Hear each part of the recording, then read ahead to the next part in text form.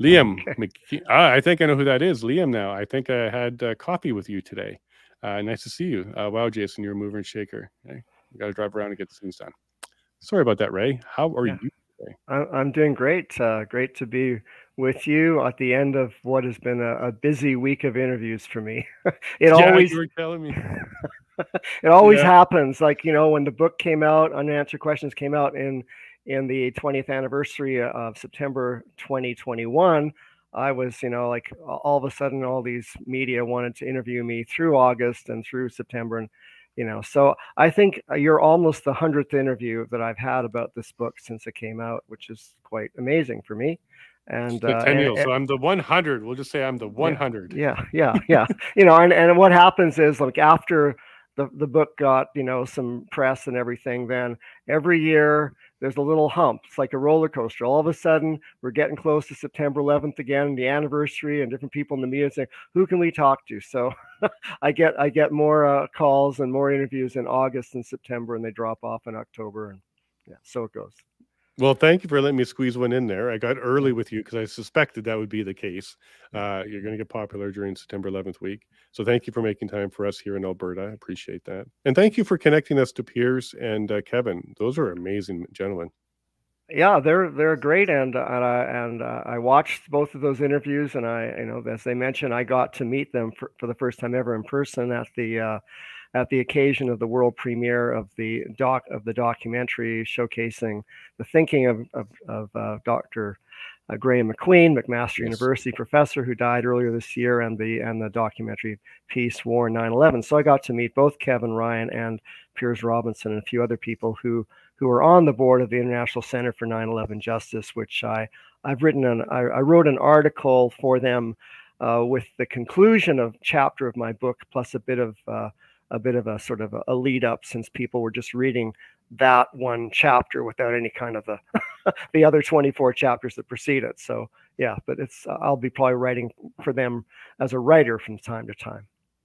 Cool. Now, if you don't mind, let's pretend nobody knows who you are. So let's go ahead and introduce yourself quickly. And I'm going to Okay. grab a bottle of water. I can hear you, so I'm not going to Okay. ignoring you, but I'm going Okay. to grab some water. But go ahead and introduce yourself. Okay. So I'm Ray McGinnis. I was born in Vancouver, British Columbia, and I was raised. I lived out here for a good part of my life, growing up here, going through school. I went to the University of Toronto after graduating, and I got an undergraduate degree, uh, studying religious studies, political science, history, and English literature. I also got a diploma in Christian education from the Center for Christian Studies, which is now in Winnipeg, but at the time an Anglican United Church of Canada college in Toronto when I was there. I went on to be a Christian education minister.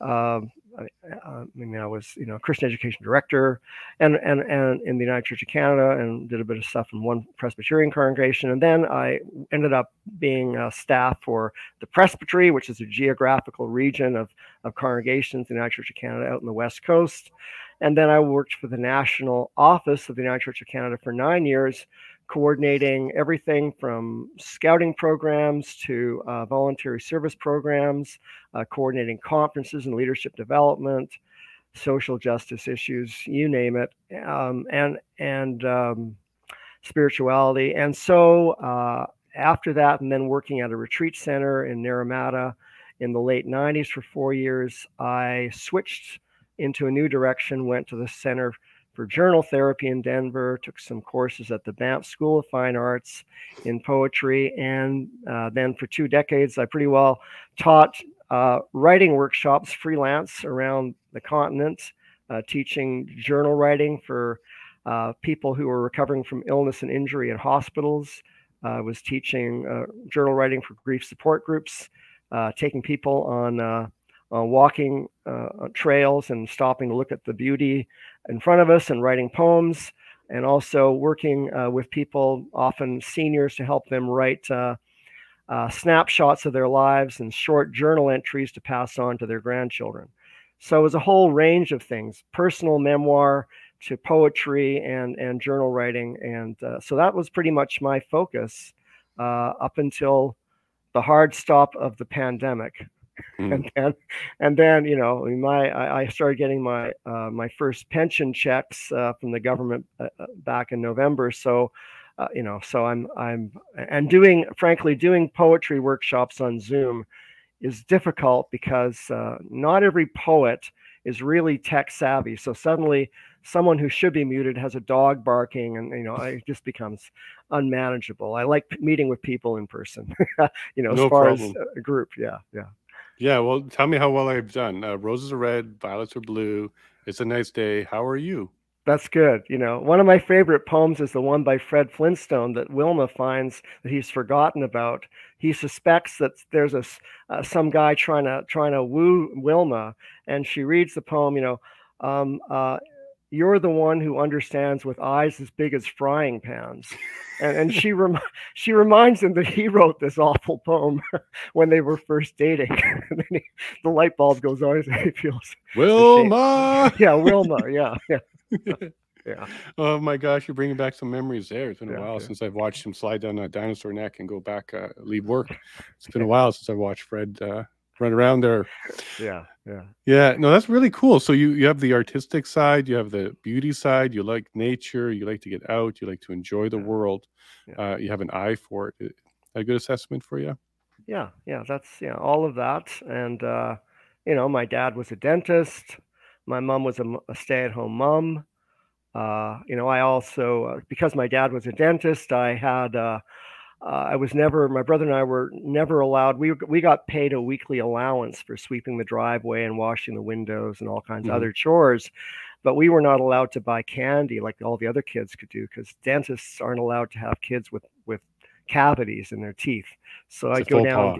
go down, get a weekly record survey, and with my allowance by 145 RPM. So I did that for many years, and I also got the weekly record surveys. So I had them from 64 through to 93. And 2 decades later, I thought, I should do something with all this, archival material on the pop charts. And I knew from listening to KJR in Seattle from Vancouver that what was on the radio in the States wasn't always the same as up here in Canada. And so I created a project, VancouverSignatureSounds.com, where I have done song reviews of over 1,400 songs that made the top 20 in Vancouver, but didn't do so well, if at all, in the States. And I finished that project this summer, and now I'm beginning to write in my spare time 3 song reviews a week of songs from other radio markets across Canada. I'm sort of started with the letter A with Antigonish. I'm kind of in the middle right now of Calgary, and moving. I'll be moving all the way finally to Winnipeg and Windsor and Yellowknife in 2028. Anyway, I like actually doing that because while I was writing my book, which we'll get into, I was writing about all of this stuff, which at times was emotionally challenging to write about, and also heavy, serious nonfiction book writing. And so I would be doing that, and then I'd be writing a song review on my pop music website by the Beach Boys or Celine Dion or something. So it was actually a really nice shift from time to time to be focusing on that as opposed to just being completely immersed in writing a serious nonfiction book. You are a busy man, so you must enjoy this. There must be a passion behind this. I like putting pen to paper, as it were, and I like the creativity. I mean, the with the song reviews. I mean, I'm just writing song reviews about songs that did a certain much better in Canada than in the States on a mathematical formula. So I'm not writing about songs that necessarily are my favorites, Hmm. but I'll find out about the song. And one of them I wrote about recently was a song called an instrumental called "The Magnificent Seven" by Al Kaiola, and from 1960. It was number 3 in early January of 1961 in Calgary. And I thought, why do I know this? I was just really young in 1961. But it turns out that music was used for the Marlboro cigarette commercials through the 1960s. So anyway, so So you heard there's it. always something interesting to write about, in each song review. Yeah. You're welcome to write about our theme song all day long if you like. We Okay, haven't yeah, reached any yeah. charts with it though. Who who who's the recording artist that does these songs? Zahena out of Zah- Manitoba. Okay, So okay, Zed, so right at the end. okay. The very end. Yeah. Okay. Yeah. Good. Yeah. No, he's a good artist. And we have lots of good artists in the freedom movement. Lindsay Butler, Greg Arcade, Yeah. Steve Hansen. We got some good talent. Yeah. Yeah. And if you watch our relay, you'll catch them from time to time. They come on and play some music for us. Yeah. But enough about them. They've already had their moment.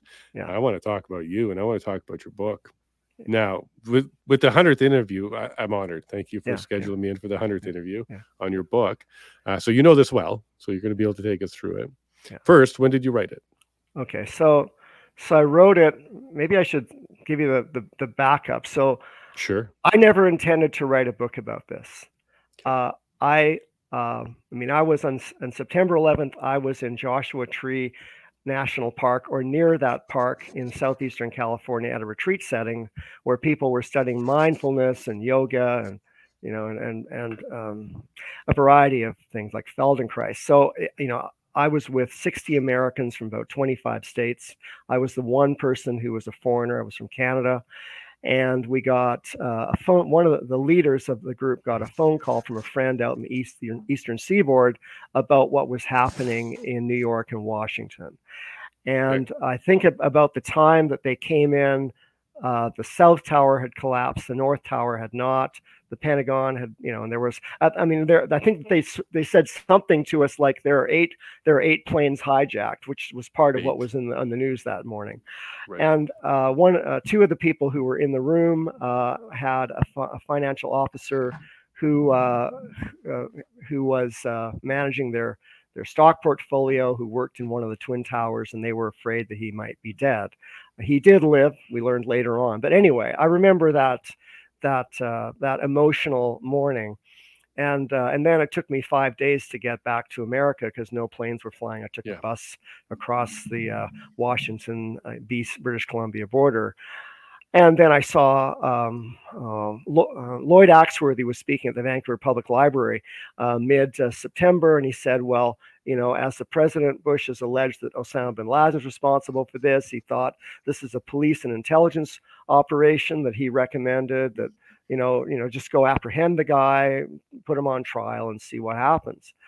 But of course, then the Afghan war happened, the anthrax attacks happened, and so on. And for me, like I'm busy setting up my writing workshop business. I just sort of shifted gears in late 1999. I want to also say, importantly, that I did not hear about the events at the retreat center where I was. There was no television. We just got to hear it and kind of imagine it. I'd been in the Twin Towers in 1981 once and taken up by friends in New Jersey to go to the Windows on the World restaurant. So I knew the elevators up to the 106th floor.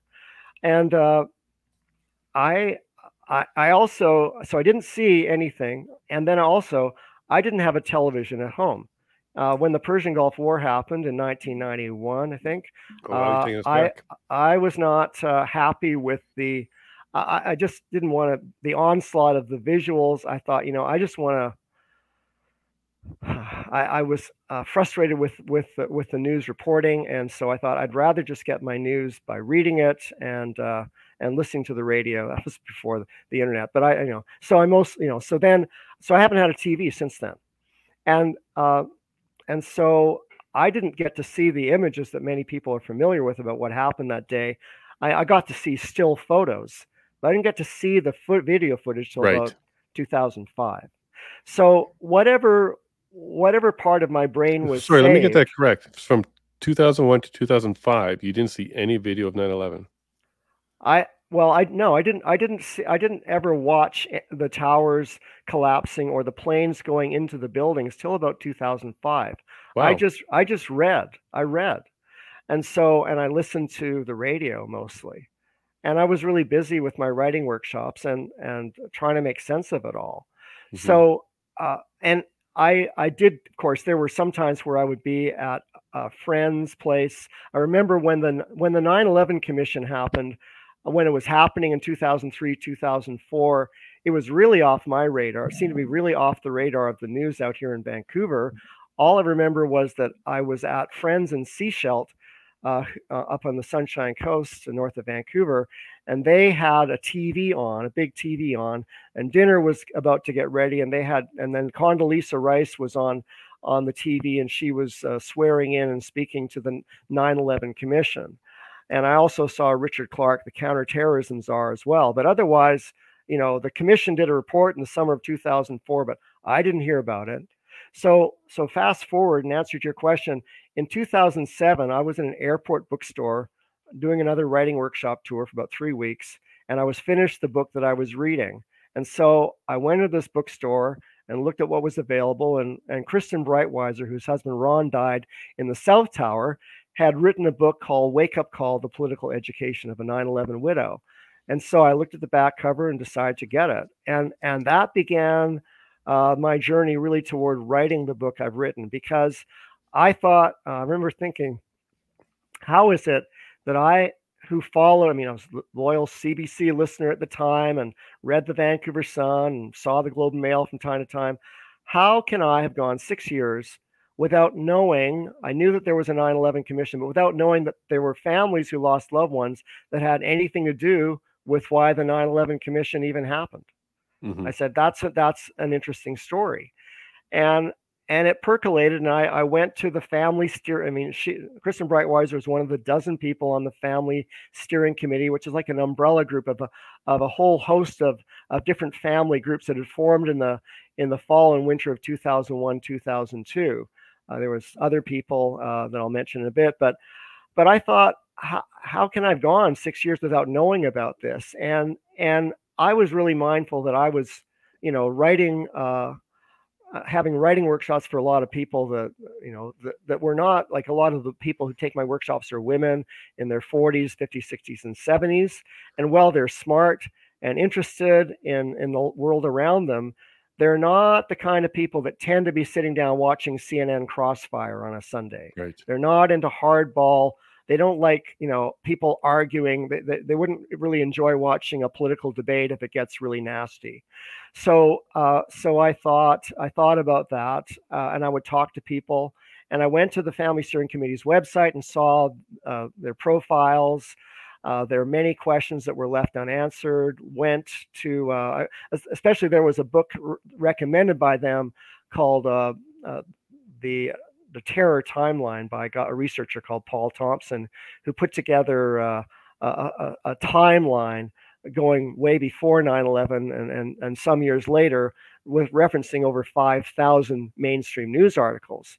And so I think I probably read about 2,000 or so of those news articles. Oh, wow. over many years. Okay. I also learned that there was testimony, oral testimony by the first responders who went into the buildings, and I ended up reading all 12,000 pages of their 503 testimonies. I think what I did is I chose to read one day at a time for 503 days in a row at one point. Now, even though I was doing all of that, research and looking into it, I was expecting. There were many books out about September 11th. There are many coffee table books about the heroes, about the day. There's Kristen Breitweiser's memoir, which is excellent. There's a woman named Jeanette McKinley, who was a resident across from World Trade Center 4, and she wrote a diary called Fortunate, a diary of 9/11, which is no longer in print. But there was not much about the family's efforts to get the 9/11 Commission going, or what they did. There's a book by a guy called Bob Kemper. He's a reporter from Chicago. He wrote a book called Rumble or Rubble. I think it's Rubble. It's Rubble. About the resilience of the families and so on. You think he spends about a paragraph mentioning, oh, and by the way, they went to the 9/11 Commission, but not much there. So over the years, I thought, and I would get into conversations about more and more of my off message, reading these stories in the news that were clearly not lining up entirely with the official account. And I would have conversations with friends at coffee shops and on walks. And there'd be, some openness, but also quite a bit of resistance. And I thought, what I'm going to have to do is write a book. So at least the people that I'm trying to show, my thinking can be perhaps a bit more interested in what I have to say. And I thought the way into that is to look at the family's questions, because people would sometimes say, well, there's people in the 9/11 truth movement that have these objections, and who are they, and isn't it terrible that they're asking these questions, which must be upsetting for the families. And I thought, okay, well, the way in to write a book is to honor the family's questions, or a snapshot of some of them.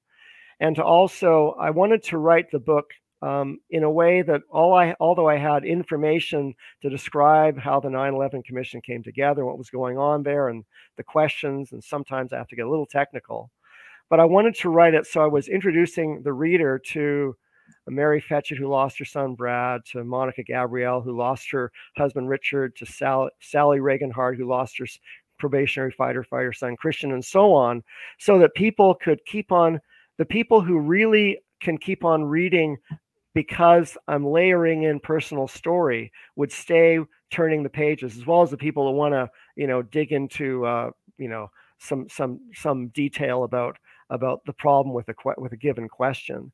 And so I think that, I was able to keep layering in bits of testimony by the families at the 9/11 Commission and so on.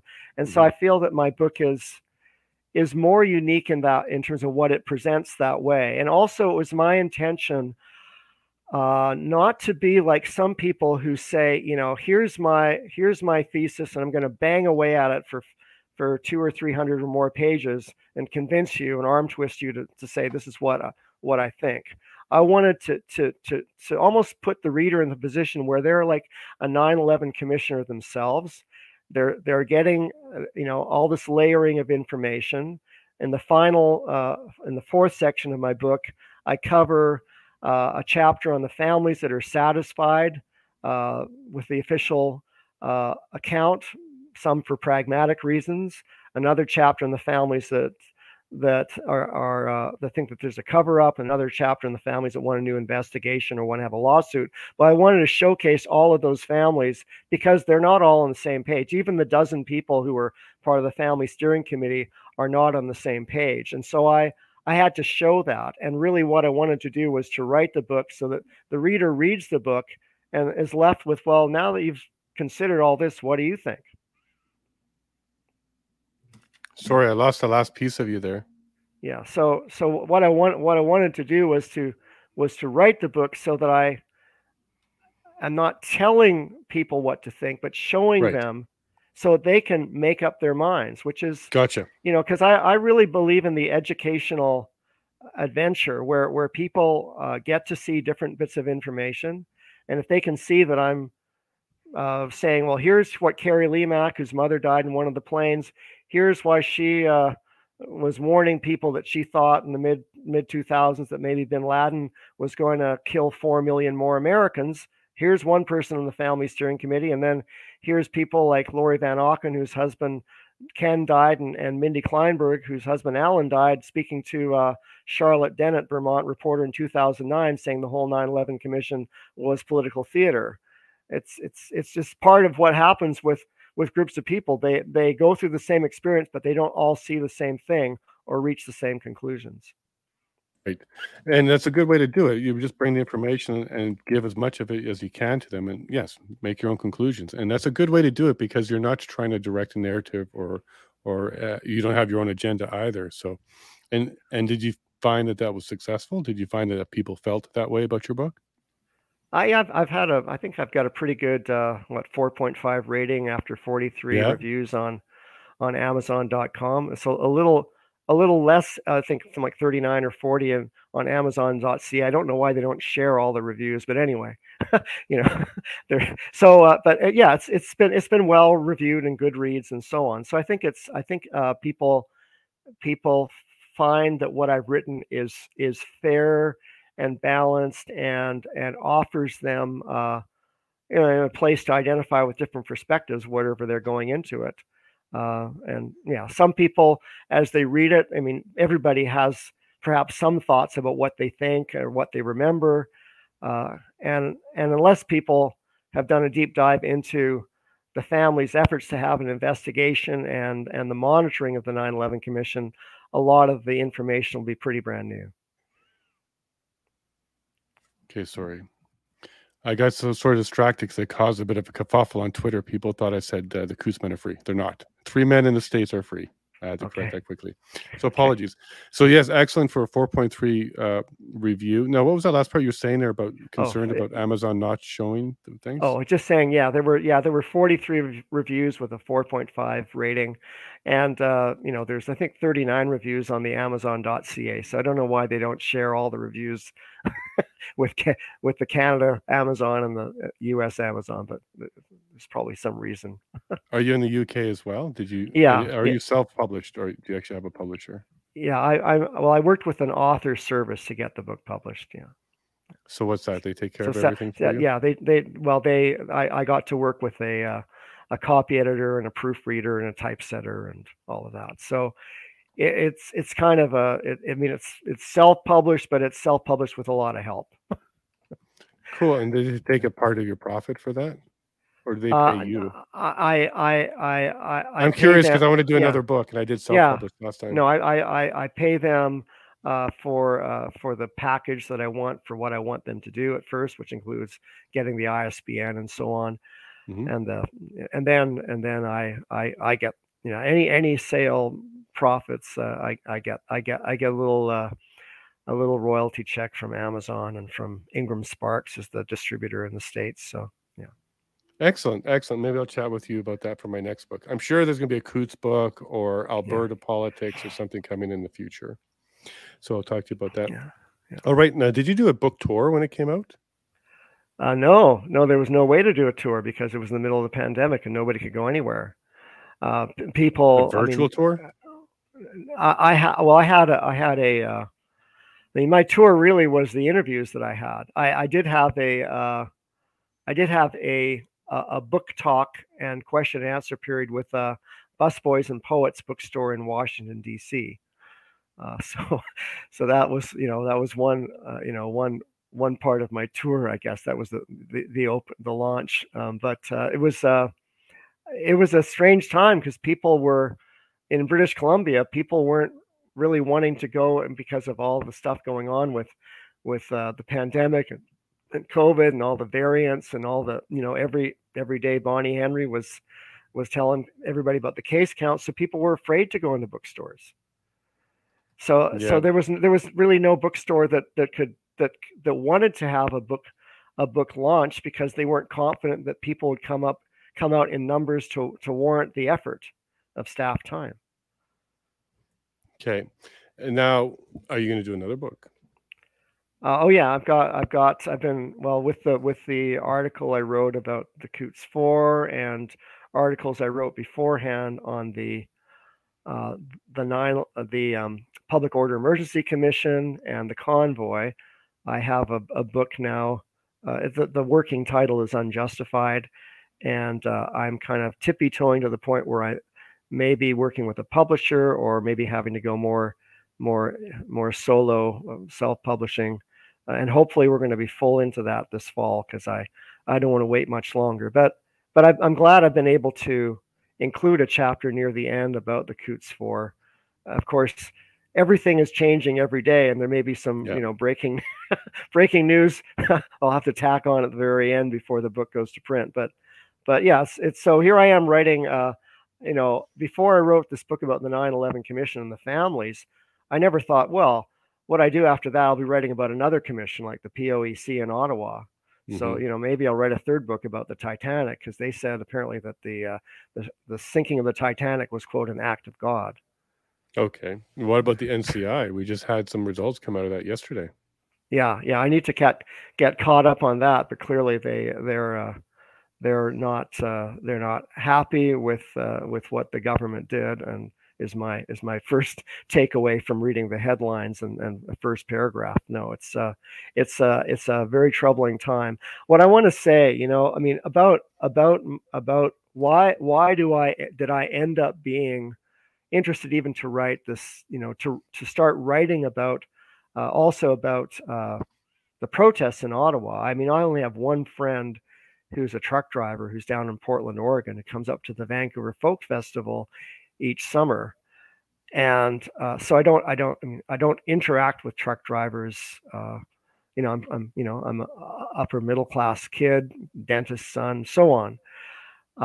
But thanks again, perhaps to my not having a television, I wasn't getting all of the scary coverage that people. That I mean, I would be sitting down like in my bubble. I'd get together with some friend for a coffee or a lunch, and they'd be exploding about how upset they were with what they were seeing on the news with Rosemary Barton and everybody else talking about how the white supremacists and the insurrectionists and the hillbillies and so on going to Ottawa and bomb threats in the children's hospital in Ottawa and all of it and more. And well, I was just reading things, and I mean, I was reading Rupa Subramanya and other people, and I was really familiar with a huge disconnect. Now, maybe again, if I had a 68-inch television screen in my living room, maybe I would have been, just as angry as they were about the truck drivers.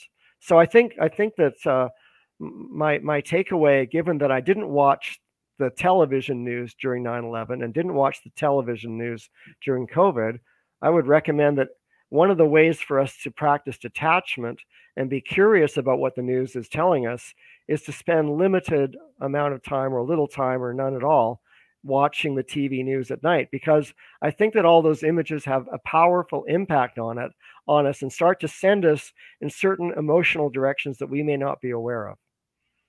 Yeah, we stopped in 2012 when the hype was the end of the world, the Mayan calendar, all that stuff. There was a lot of that going around in 2012. And that's when I pulled the plug on mainstream media for me. And we actually just disconnected. We just started streaming then and doing YouTube and Rumble. But I'm actually curious, like, is that a way to save society, is get rid of TV? It might be, because it might be. What was it? Was it John Denver? Or who was it that sang some song back in the 70s? Blow up your TV, throw away your paper, move to the country, and build you a home. I think I've done that accidentally. Yeah, John Denver. yeah. You probably have the vinyl, I'm sure, if you check your collection. Yeah, I think I probably do. But it's I think it's the song at the time. As my take on it was that it was pretty much a song questioning the establishment, and there was, of course, a lot of moving, back to the country and getting out of the rat race, as it was talked about back in the late 60s and through the 70s. And I think that people, as citizens, we make choices. A lot of us want to be responsible. We want to be good citizens, and so we think, okay, the way I can be a good citizen is every night I come home, I'm going to turn on the nightly news and watch it for an hour so I can be informed. And yet, there's, optimally, the people who are informing us are providing us with a fairly balanced, fair, and accurate presentation. And I think at times in past decades, We there had have that been at one point. better times of that. But I think of late we've lost that somehow, and so then we have to be all the more careful about what we're being told. Yeah. Mansbridge. What was his first name again? Brian or Mansbridge? Remember him? What was his first name? Oh, Peter Mansbridge. Peter Mansbridge. There we go. Yes. Yeah. I thought he was decent. And then when he retired and left, that's kind of when we stopped having some good Canadian-based media. Your thoughts? Yeah. Well, I've been interviewed more recently this year a couple times, 3 times with Trish Wood in Toronto, and she was a former CBC reporter who got awards for her work in journalism with the Fifth Estate, and as it happened, she worked with Barbara Frum, and there was a time I remember listening to some of the reports coming out. Question. She was involved in questioning Anthony Fauci in terms of the response to the AIDS crisis, why they weren't giving any off, kind of off-label drugs that were not going to win the pharmaceutical companies so much money, but help save the lives of people that were being diagnosed with AIDS and HIV back then in the 80s and early 90s. So yeah, there was some really crackerjack, excellent journalism, and Peter Zowski I think was pretty good. So yeah, so we've lost our way with that, and so all the more important for us to somehow develop a discipline to watch the news with detachment and say, okay, what is the story I'm being told? And then to see, is there anyone else that's saying, reporting the story any differently anywhere in the world that I can find? Not that that other angle will be necessarily better. It needs to be scrutinized too. But I think Carl Sagan was the astronomer, said back in one of his last interviews in the mid 1990s that the general public needs to be educated, and we need to be educating ourselves all the time. And that means today that we need to be reading and listening widely. You know, if there's somebody whose point of view you don't like, I mean, I remember, like I was not a Rush Limbaugh fan, but I remember sometimes when I'd be renting a car in the States, I would occasionally listen to him. I'd often find myself turning it off with 20 minutes or 30 minutes. I just didn't agree with him pretty much at all. But I would put myself through the exercise to listen to somebody who I didn't agree with, just to see what they were saying, Right. to see whether their detractors were right, that they were as awful as they said they were, or if there was some merit in something that they had to say once in a while. And I think it's important. Otherwise, we just end up in little silos and don't, make up, the rush to judgment doesn't serve us in our society. It's not a good practice of spiritual discipline or mindfulness. Going forward, we have to be able to listen to different points of view. Yeah, Trish Wood, she was one of the question askers at the NCI press conference yesterday. Yeah. She was on there, and she did a great job. She asked a lot of good stuff. Now, where do you see media going? We're going to get into your book in a second, because I'm really enjoying this part of the conversation. So where do you see the media going? Because I don't think we're going to be able to convince people to blow up their TVs and start reading a whole bunch. As much as that sounds like a good solution, I don't think it's going to happen. No, I mean, I think what I see in the immediate future is that we're going to end up as Canadians, and this is replicated in all Western democracies, as having people in at least two different silos, where people are following the mainstream legacy media, which curates its information and cherry picks it in such a way that often makes the government look good and often is pushing government narratives. And then we're going to have the alternate media that's followed by others, and which often I think of late has been far more accurate, showing the facts on the ground, the way that Viva Frei and others were doing in Ottawa a year and a half ago. And so the problem is now, I mean, I would remember sending people little clips of here's Ontario provincial police officer Pat Morris, the intelligence unit for the OPP, testifying at the inquiry in Ottawa. And I wouldn't send them the whole, like, here, watch 11 hours of POEC testimony, because I think, well, they might flail around and try and even find him. So I would send them a clip, maybe from, True North News or something. Well, I would find that a friend I might send this to would wave it away immediately because they didn't like True North News. They wouldn't watch the actual clip of what Patrick Morris said, because the media group that had decided to choose that clip was one that they didn't think was trustworthy, that they called far right. So we're really at a place where it's no longer the case where somebody can say, well, here's what William Buckley is saying in this column, and here's what somebody else, here's what Dalton Camp is saying, or whoever. It's now people are curating their news sources very aggressively and preemptively deciding that anyone. I mean, I think that there are a fair amount of people who, unless the CBC did a surprising newscast tomorrow to say, you know what? There was this national citizens inquiry that went on, for a good part of this year earlier, and we dropped the ball. We forgot to cover it, and here's what they said. Right. Unless Rosemary Barton told some of the friends that I know what they dropped the ball on and ignored covering, they wouldn't believe it. And so we're if you're it really means that then we're living almost like in a post-factual world where there's no common base, and that's dangerous for democracy, because then you've got people making up whole stories about all manner of things, and this has happened throughout history. And no, it's just straight up propaganda. Yeah. And we need to counter it. Now, even the alt media here in Canada isn't perfect. Nothing's perfect. Nobody's perfect.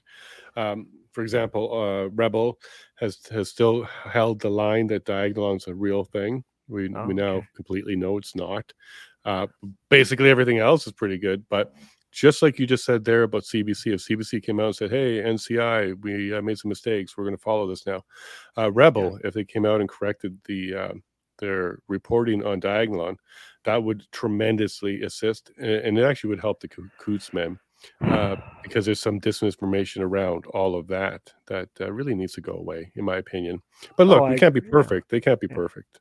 Well, I agree, and my whole sense of having flown to Ottawa for a week in mid-November last year, and listening to Jody Thomas, the National Security Advisor of the Prime Minister, listening to Janice Charest, the Clerk of the Privy Council, and Natalie Drouin, the Deputy Clerk, and others that were testifying, Brenda Lucky, and listening to the examples they would give. I mean, Natalie Drouin talking about how, well, the protesters, we had to declare the Emergency Act because the protesters was using children as a human shield. I mean, here, they were playing in bouncy castles. They're playing with giant Lego. They're playing ball hockey. They're sitting in their trucks with their parents eating a hot dog or having some chicken noodle soup.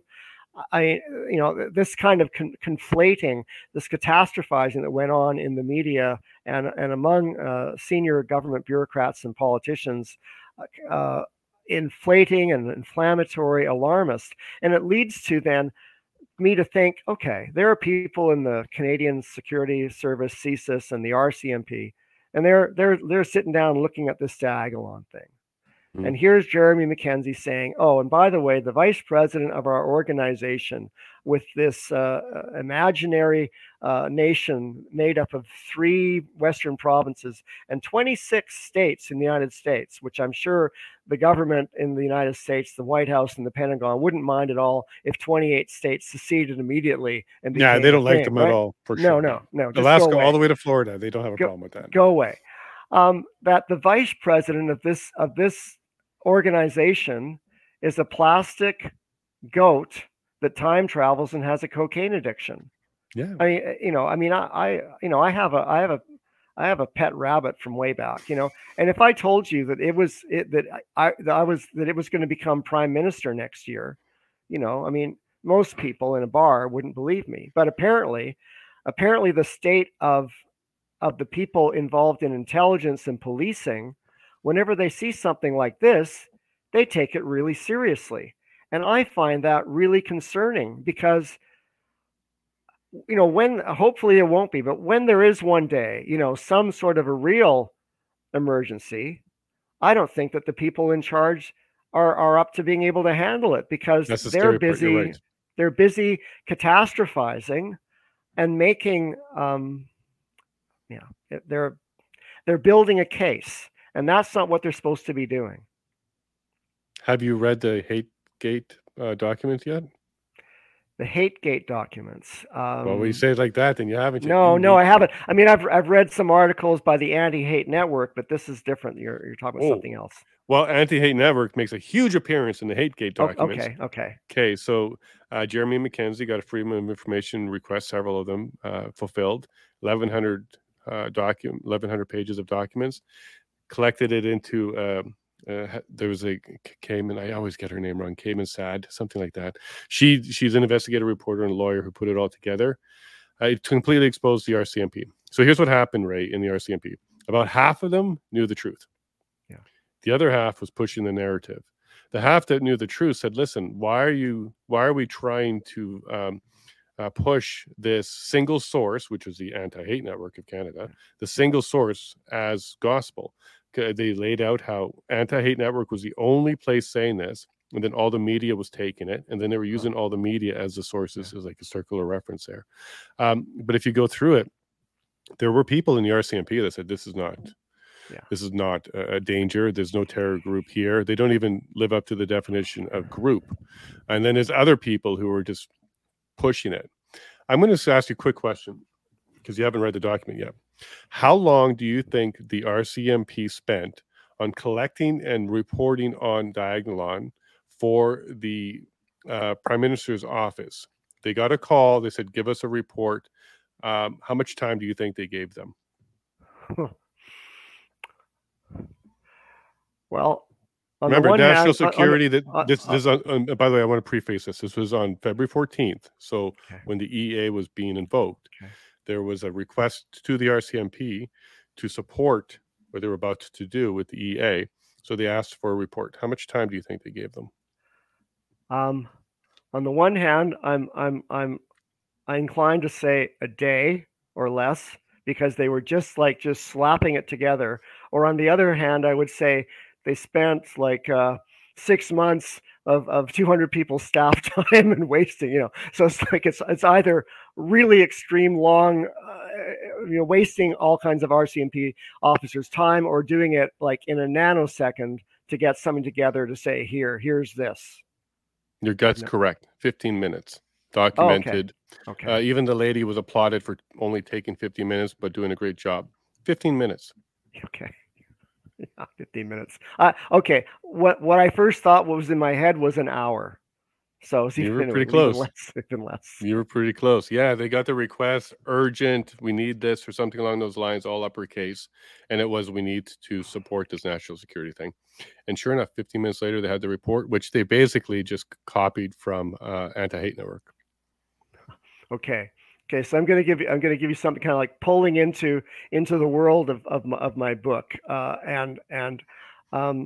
in chapters 5, 6, and 7 of the 9/11 Commission report.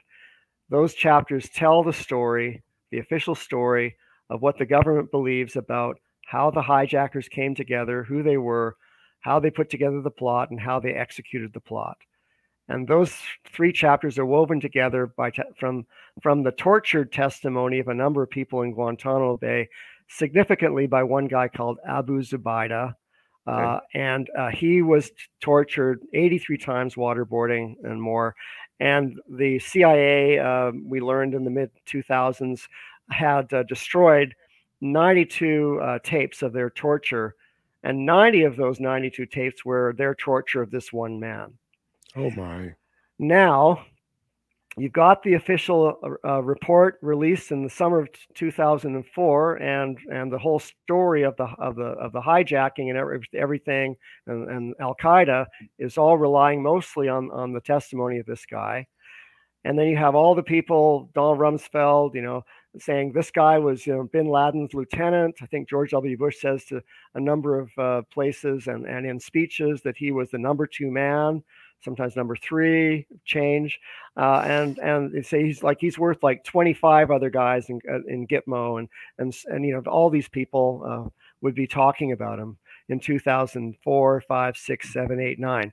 Now in 2009, all of a sudden, and I don't know if Abu Zubaydah is out of Guantanamo or not. He just may have a lawyer anyway. There's a civil case by Zubaydah against the U.S. government.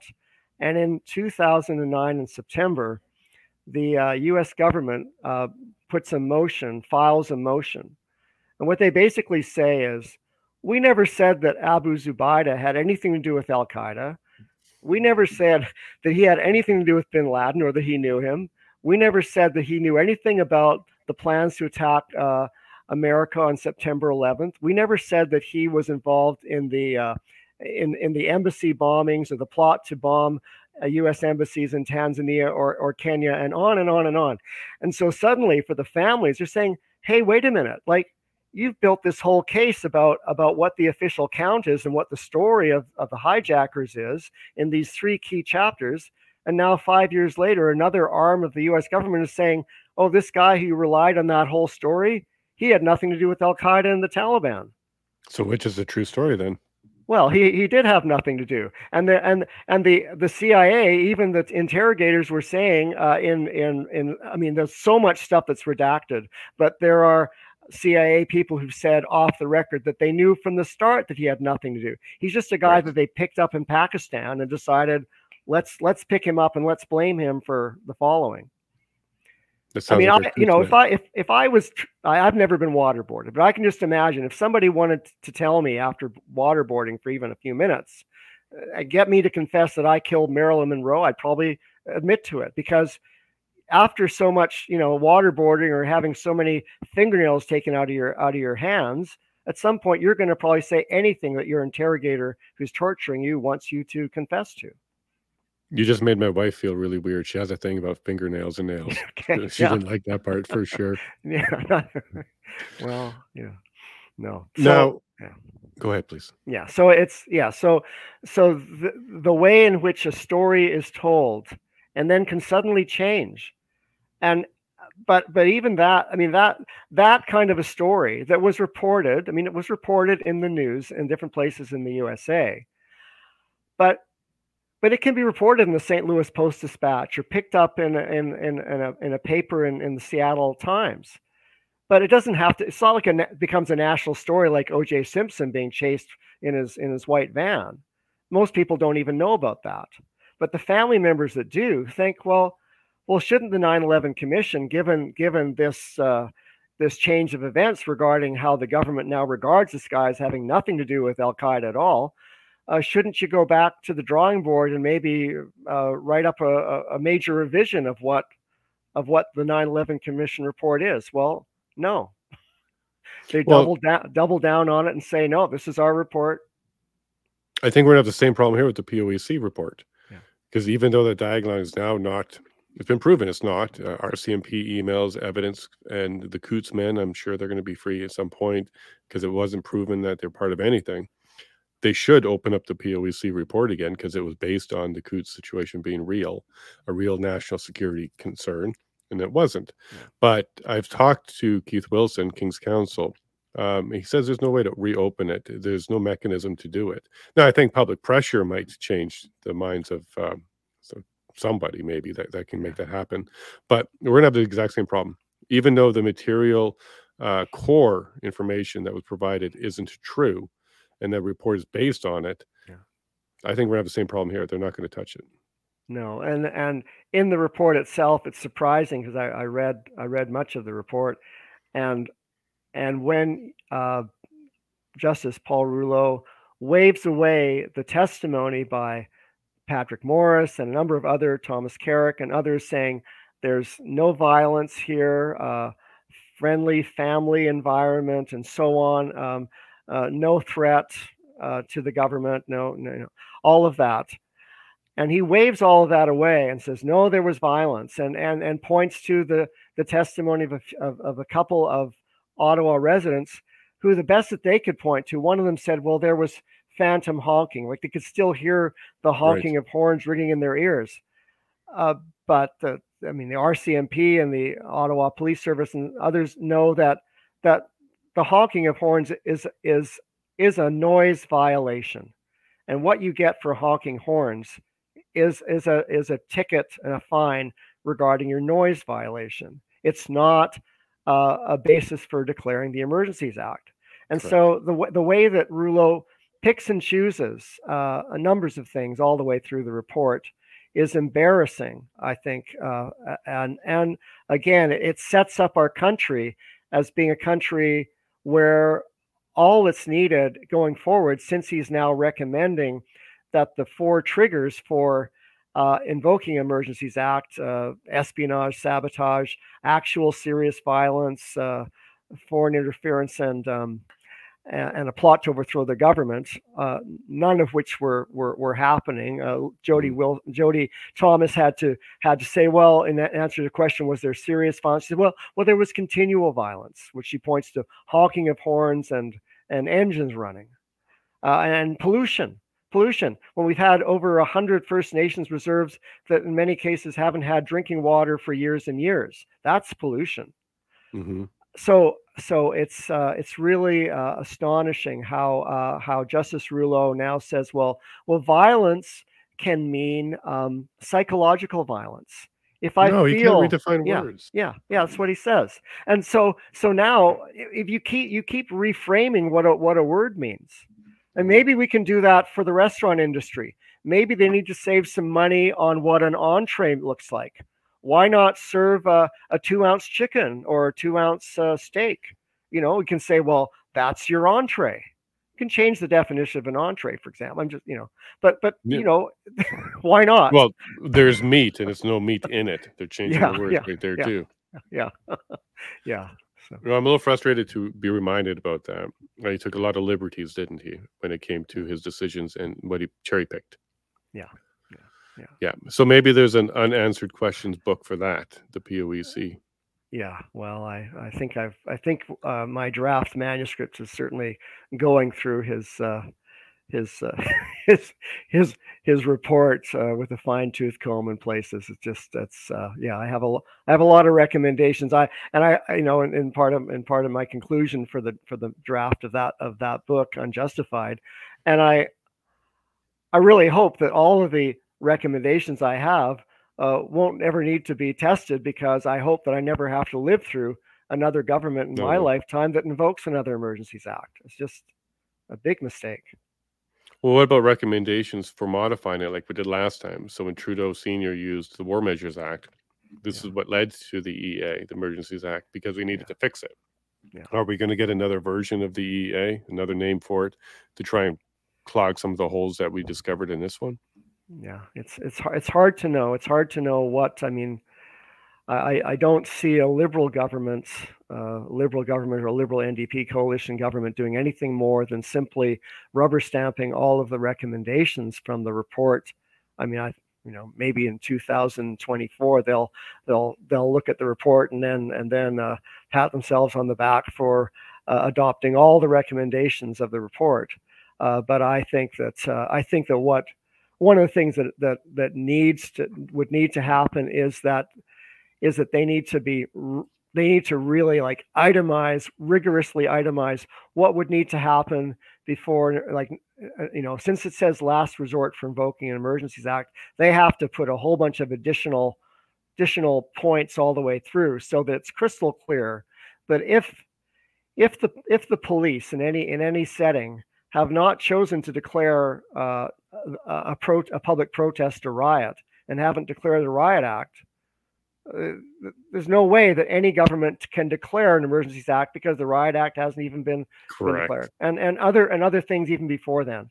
So and also the government must demonstrate, as most governments since the whole country began in 1867, most governments have always met with whoever the protesters are, whether the conversations have been productive or not. Just to sort of show goodwill, and here's some citizens that are upset about something, and here's what we have to say to them about why we think our policies are justified, or here's what we think we can find some common ground. But I think that there needs to be a demonstration in the future that a government has, in good faith, engaged with protesters as a first step. And if that, for some reason, let's say there was a future protest, and by the way, there will be. Yeah, there will be. Okay, so future protest, and now so then the government needs to have ministers or deputy ministers speaking with the protesters in question about whatever it is, Indigenous, whatever the protest is, and without being able to show democratic goodwill toward your own citizens who elect you, we're the people that elect them. That's what needs to happen, and there needs to be a real rigorous checklist so that this kind of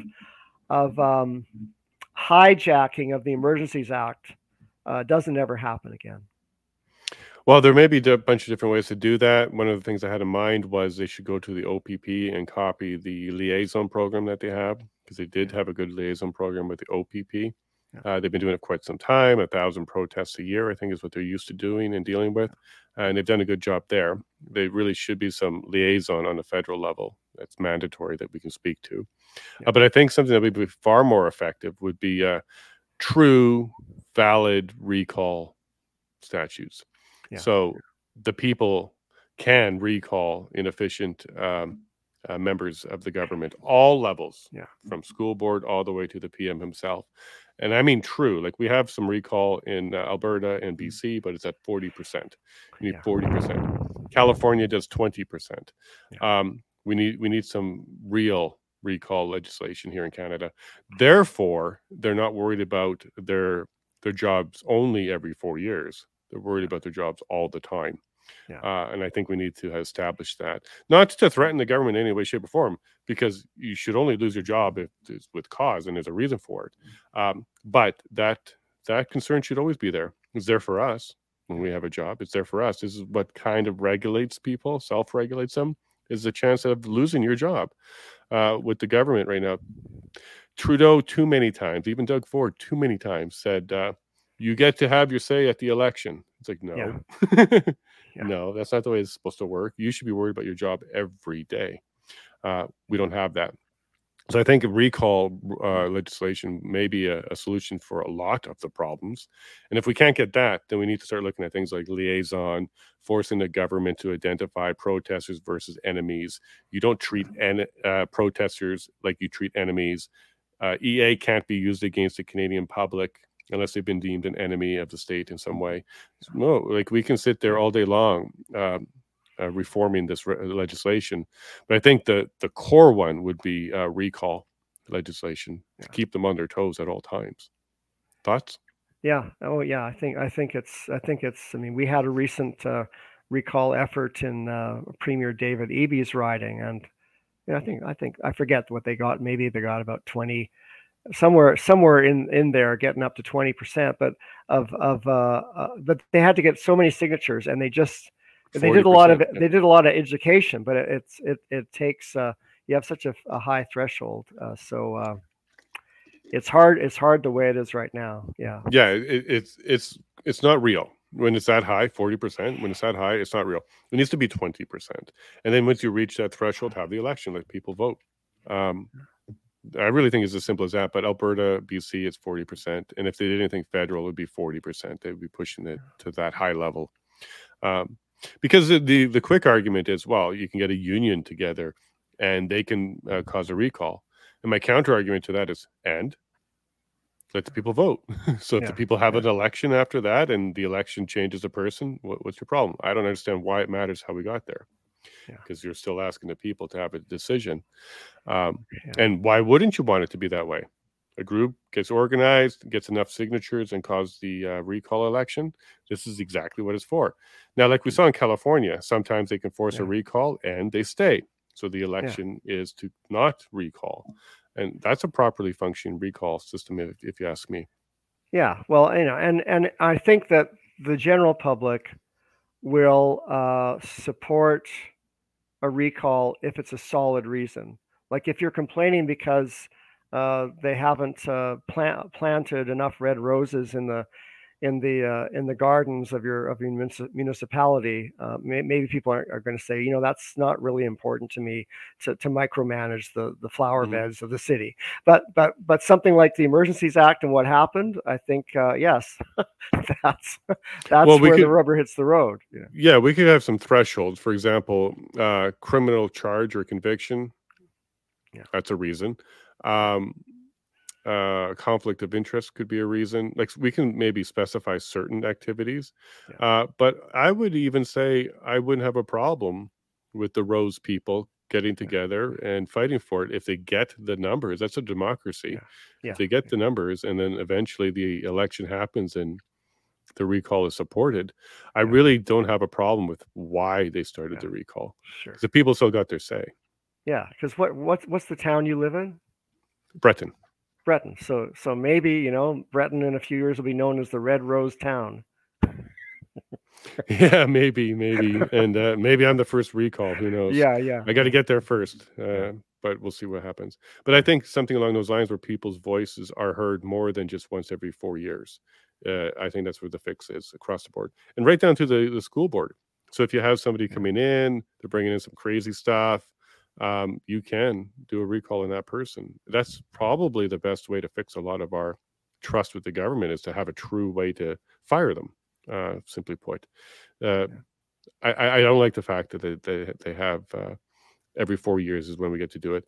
Now, it also means we wouldn't need to talk about terms and limits like that, because the whole point of a recall is to get rid of people who are not functioning well. So you wouldn't need to put in term limits, because you want people who are doing well, and they're being supported by the constituents to stay.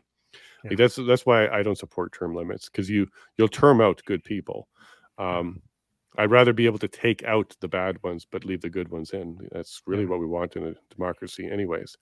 Okay, but enough about Canadian politics now. Yeah. Let's get Yeah. back into unanswered questions. Can you share with us a couple questions that were not answered, and maybe share a little bit about what you learned about that? We don't have to give away your whole book, but Sure. maybe touch on a couple questions that were unanswered. So there are questions about the like the why were like the why were planes flown out of America when every other plane was grounded, and the people who were Oh, on right. those planes were relatives of Osama Bin bin Laden. Laden and Saudi nationals, uh, and and nobody. I mean, at a time when people are not able to fly, not even the families of the loved ones who lost, victims in attacks, they can't fly. But these people who are relatives of the alleged accused perpetrator of the crimes, they can fly. Now, And didn't they fly on the 12th? Like, they flew like the very next day? the 12th and the 13th, and you Right. have So how did they come up with the suspect that quick, that they needed to protect this group so quick? Like, how did they know so quick? how do they know who the hijackers were? You mean, Yeah. or So on the 11th, a bunch of things happened. You started to accuse people. You had some thoughts on maybe who it was, but it seems like the government knew these guys would be targeted, or they thought they were in danger, but they knew really quickly. So they flew them out. I'm yeah? curious how the decision making was so quick. Well, the decision making you have I mean you have reports early, like by about 10 o'clock that morning, 10:30, of, oh look, here's a story about the FBI finding out that there were these terrorist hijacker suspects that were in this grocery store in Maine, or and you've got all these things suddenly. On the one hand, you've got a story that before September 11th, everybody was all thumbs. Nobody had any idea about who was doing anything, and they're all kind of like the Keystone Cops.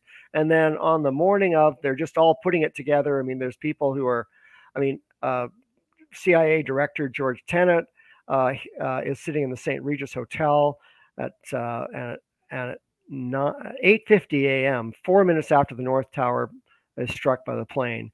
He says to his colleague at breakfast, he gets a phone call from Langley headquarters, CIA headquarters, and they say the plane's hit, and he announces immediately he's certain, 110% certain, that this is the attack. They've all been that Bin Laden has been planning forever, and Mhm. he's 100% certain that this is the terrorist attack.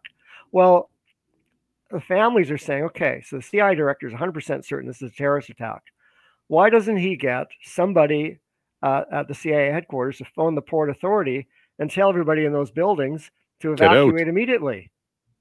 You know, nobody Right, did that. because they were being told it was an accident. Stay Yeah, put. Don't worry about it. It's being dealt with. yeah, Right, 100% yeah, correct. Yeah. yeah. Like they're going down. The people who's Or in remove George Bush from the classroom. Like, he was there yeah, for 30 minutes. yeah, the people whose instinct is to get out of their, go down the staircases, are being met with Port Authority staff with bullhorns saying, "This is America. You are safe. Go back to your offices. Go back to your office desk, or you'll be fired." Now, the people who disobeyed those instructions from Lived. Port Authority officials are the ones who lived. The Yep. people who obeyed and went back up to the top, to whatever floor they were in, are the ones who died. And so, and you've got Richard Clark was asked about, well, why do these people get flown out so quickly? Because they didn't even stop to say, well, we're going to fly you back to Saudi Arabia. We're concerned that maybe because of your cousin has been accused of being responsible for this, that you won't be safe for you to stay.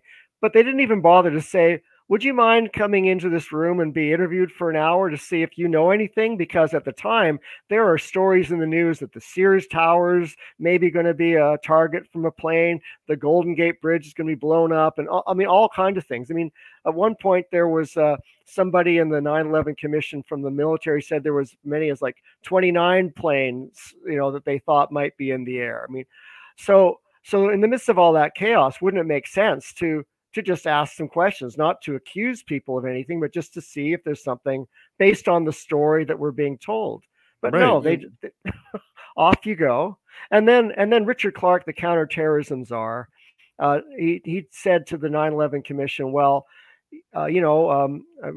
regarding how this happened with the Saudi relatives, Bin Laden's relatives going back to Saudi Arabia, he said, well, somebody discussed it with me, and we decided it was a good decision, and so we signed off with the FBI, and off they went. So there was a reporter sometime later in the Hill newspaper in Washington, D.C. that followed up with Richard Clark and said, well, who was it that told you that this would be a good idea? Name names. He said it was himself. He was the person who told himself that this would be a good idea. Sorry, I didn't catch that. He claims that he was the person who told himself. He's saying to the 9/11 Commission. Can we at least establish that? He's telling the 9/11 Commission and all the families there that someone told him. And when someone tells me if I told you someone told me, you're probably 99% of the chance going to think that I meant somebody else, not myself. No, but this 100% is the kind of time. I will assume you're not talking about you. 100% of the time, right? So this is the kind of slippery way in which people in positions of power will play this game. They'll say words and sentences and paragraphs before people in a forum like the 9/11 Commission. They will know that what they infer means something, that most people will take exactly how they've inferred it, knowing that actually what they're saying is not true. Right. I wish there was a light bulb above everybody when they're being false. I wish we could tell. Yeah. Okay, well, that was insane. I never heard that one before. Yeah. You got any more of those? Well, I think that there's questions about the the whole way that NORAD handled the Pentagon and NORAD response. You've got General Myers saying, well, our response to the hijacked planes was to not scramble any planes at all, despite all the protocols to do exactly that. And then over time, into 2001 into 2002, the Pentagon, Department of Defense, NORAD come out with 7 different iterations of how they responded, none of which agree. It would be like me telling you, well, last night I was watching, a rerun of I Love Lucy, and then a few weeks later I say, oh yeah, last night, yeah, that on the 14th of September, I was at a bowling alley with some friends. And then I tell you, a few months later, oh, that was the night I was out to dinner with my mom at an Italian restaurant on Hastings Street. At some point, maybe you'll forget every single time I tell you, and you think, oh, that's interesting. But if you stop and think about all the different stories I'm telling you, you might say, hey, wait a minute, Ray told me something different. And this is why when all of the testimony of the general staff before the 9/11 Commission and colonels and so on, talking to them, there were numbers of commissioners who were saying, this just doesn't add up. And there was some discussion about asking the Department of Justice to criminally investigate the Department of Defense and the Pentagon. Now, it didn't happen. Now, part of that is because you've got the co-chairs of the 9/11 Commission, Lee Hamilton, who's been involved in chairing the October surprise thing about holding the the American hostages in Iran until the day that Ronald Reagan gets his first day, and make sure that Jimmy Carter's defeated by Reagan.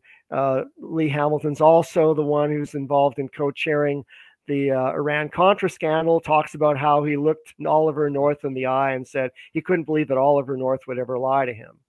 And so you've got someone like Lee Hamilton who's got this penchant for, he says to the press, I don't like to go for the jugular. So he's really playing softball with the White House all through. He says before the families meet with Lee Hamilton and Tom Keene, the co-chair, before the first public hearings in late March of 2003, and Lee Hamilton didn't want to have any public hearings at all. He didn't think it would be good. He didn't want to have any subpoena, didn't want to subpoena anybody. Now, I don't know an awful lot about subpoenas, but from the family's perspective, if you subpoena somebody who's a key witness, you can get that person now has protection, because they can now say whatever they want to as a witness before the public inquiry. But if that person is a witness, just volunteers, themselves without the subpoena protection, then they are at risk of having retribution. They could get a demotion or be fired by somebody higher up because they don't like what that person said. But so subpoena power and exercising a subpoena is helpful for people that might blow the whistle on things that might embarrass certain agencies or even point to dereliction of duty. And what the families learned was that you've got not a dozen public hearings over 18 days over the course of the commission from March of 2003 to the early summer of 2004. And you also have many more meetings of people on some of the nine staff teams of 9/11 Commission staff meeting with people behind closed doors for security reasons. And in each case, you have many times witnesses from the CIA or the Department of Justice or the FAA, Federal Aviation Administration. A witness is there. Now they have a government minder, somebody who's higher up in their department who is sitting beside them. Perhaps a commissioner asks a question, and the witness, before they answer, is interrupted by the government minder who answers the question for them. Yeah. Or they might be standing behind them with their hand on their shoulder, maybe squeezing it in a certain way, or tapping their foot next to them to make sure they don't say anything now. And the families wrote, they issued almost 50 press releases during the life of the 9/11 Commission, often expressing frustration with how the commission was going off track. And they talked about how you cannot expect transparency, and we can't get to the bottom of what happened if the witnesses feel intimidated. You're 100% correct. So 50 press releases. Yeah. Yeah. I mean, they issued a report card in 2003 in September, showing that many of the categories of how the commission was proceeding so far was underperforming. They were giving them D's and C minuses and so on, or incomplete. Also they found they had problems with the softball questions. Even you would have female witnesses, and you have a commissioner the commissioners only had 5 minutes each to ask the question of each witness coming forward. And instead of asking a key question that the families had provided the commission to ask, the commissioners had said to the press, "These are great questions, families. Thank you. We're going to use these." Instead, you have someone saying to a female witness, "That's a great pantsuit you're wearing. Where'd you get your hair done?" I mean, honestly, Lori Van Auken, whose husband Kenneth, she said, "You cannot believe how they would waste their time." And Lee Hamilton asking questions of Mayor Giuliani, saying, "Well, I'm an old Midwesterner myself, and isn't Illinois and Iowa great?" And I could waste my time talking to you right now about my cousins in St. Albert and Spruce Grove and Fort Saskatchewan. I'm sure we could have a great yak, but this is not the time for me to go into that right now because we're having an interview. And so, but this is what was happening in real time during the commission. And one of the questions that was asked of Donald Rumsfeld, the defense secretary, was, "Did you scramble planes to intercept the plane headed toward the Pentagon?" So there's a Right. question. Hmm. So it wasn't ignored because this is what he did. He stopped, looked at the wallpaper, looked at the ceiling fixtures, looked around the room, looked at his water glass, and repeated the question: "Did I scramble jets to intercept the plane headed toward the Pentagon?" And then Tom Keene banged the gavel and said, "Time's up. Next question." Incredible, incredible. At least somebody asked him the question the second time, right? Him himself. Yeah, himself. He repeats the question but Yeah. doesn't answer it. Wow, that's incredible. And we look for that when we're doing interrogation in law. So we have a witness on a stand. Yeah, they do that for sure, and we look for that, and we know that it's usually an indicator of some guilt or hiding something Yeah, for sure. yeah, I got a couple more questions about what happened. Maybe you can help me with. yeah. Um, the only thing that left faster than the Bin Laden family out of the United States was the rubble. They moved that thing out of there really quick. The the pieces of the building went to China or something like that. They went to Was that China, South Korea, Philippines. Yeah, yeah, was that one of the questions that they wanted to understand? What happened to the rubble? Why do you? Because there's a crime scene. yeah, They yeah. removed all the evidence from the crime scene. That itself is illegal. Um, did they cover that or ask about that? The families did ask about that. They had read a an editorial by Bill Manning, who was the editor for Fire Engineering magazine, which is kind of like a paper of record that a lot of firefighters in New York City and other boroughs and in probably New York, northern New Jersey would also be reading. And he was talking in his editorial about how all of the protocols for what you're supposed to do with an investigation like this, when there's a building collapse, are being thrown out the window, and they're moving all of this steel and debris, and I think 99.7% or whatever it is, away as fast as they could. And he said this is not how an investigation is supposed to happen, and this is a crime scene. And for people like Sally Reaganhard, whose son, probationary firefighter son Christian Reaganhard, died that day. She and Monica Gabrielle, whose husband Richard died, put together this skyscraper safety campaign. They both ended up being on the family steering committee too, but they had lots of questions about the lack of protocols and how this looked like a cover up. I mean, there's no way, to the way that they're acting is going in the 180 degree in the opposite direction of what they're supposed to do if they really want to find, how did the buildings come down. You get Right. rid of the evidence and sell it to scrap dealers, and then nobody can look at it.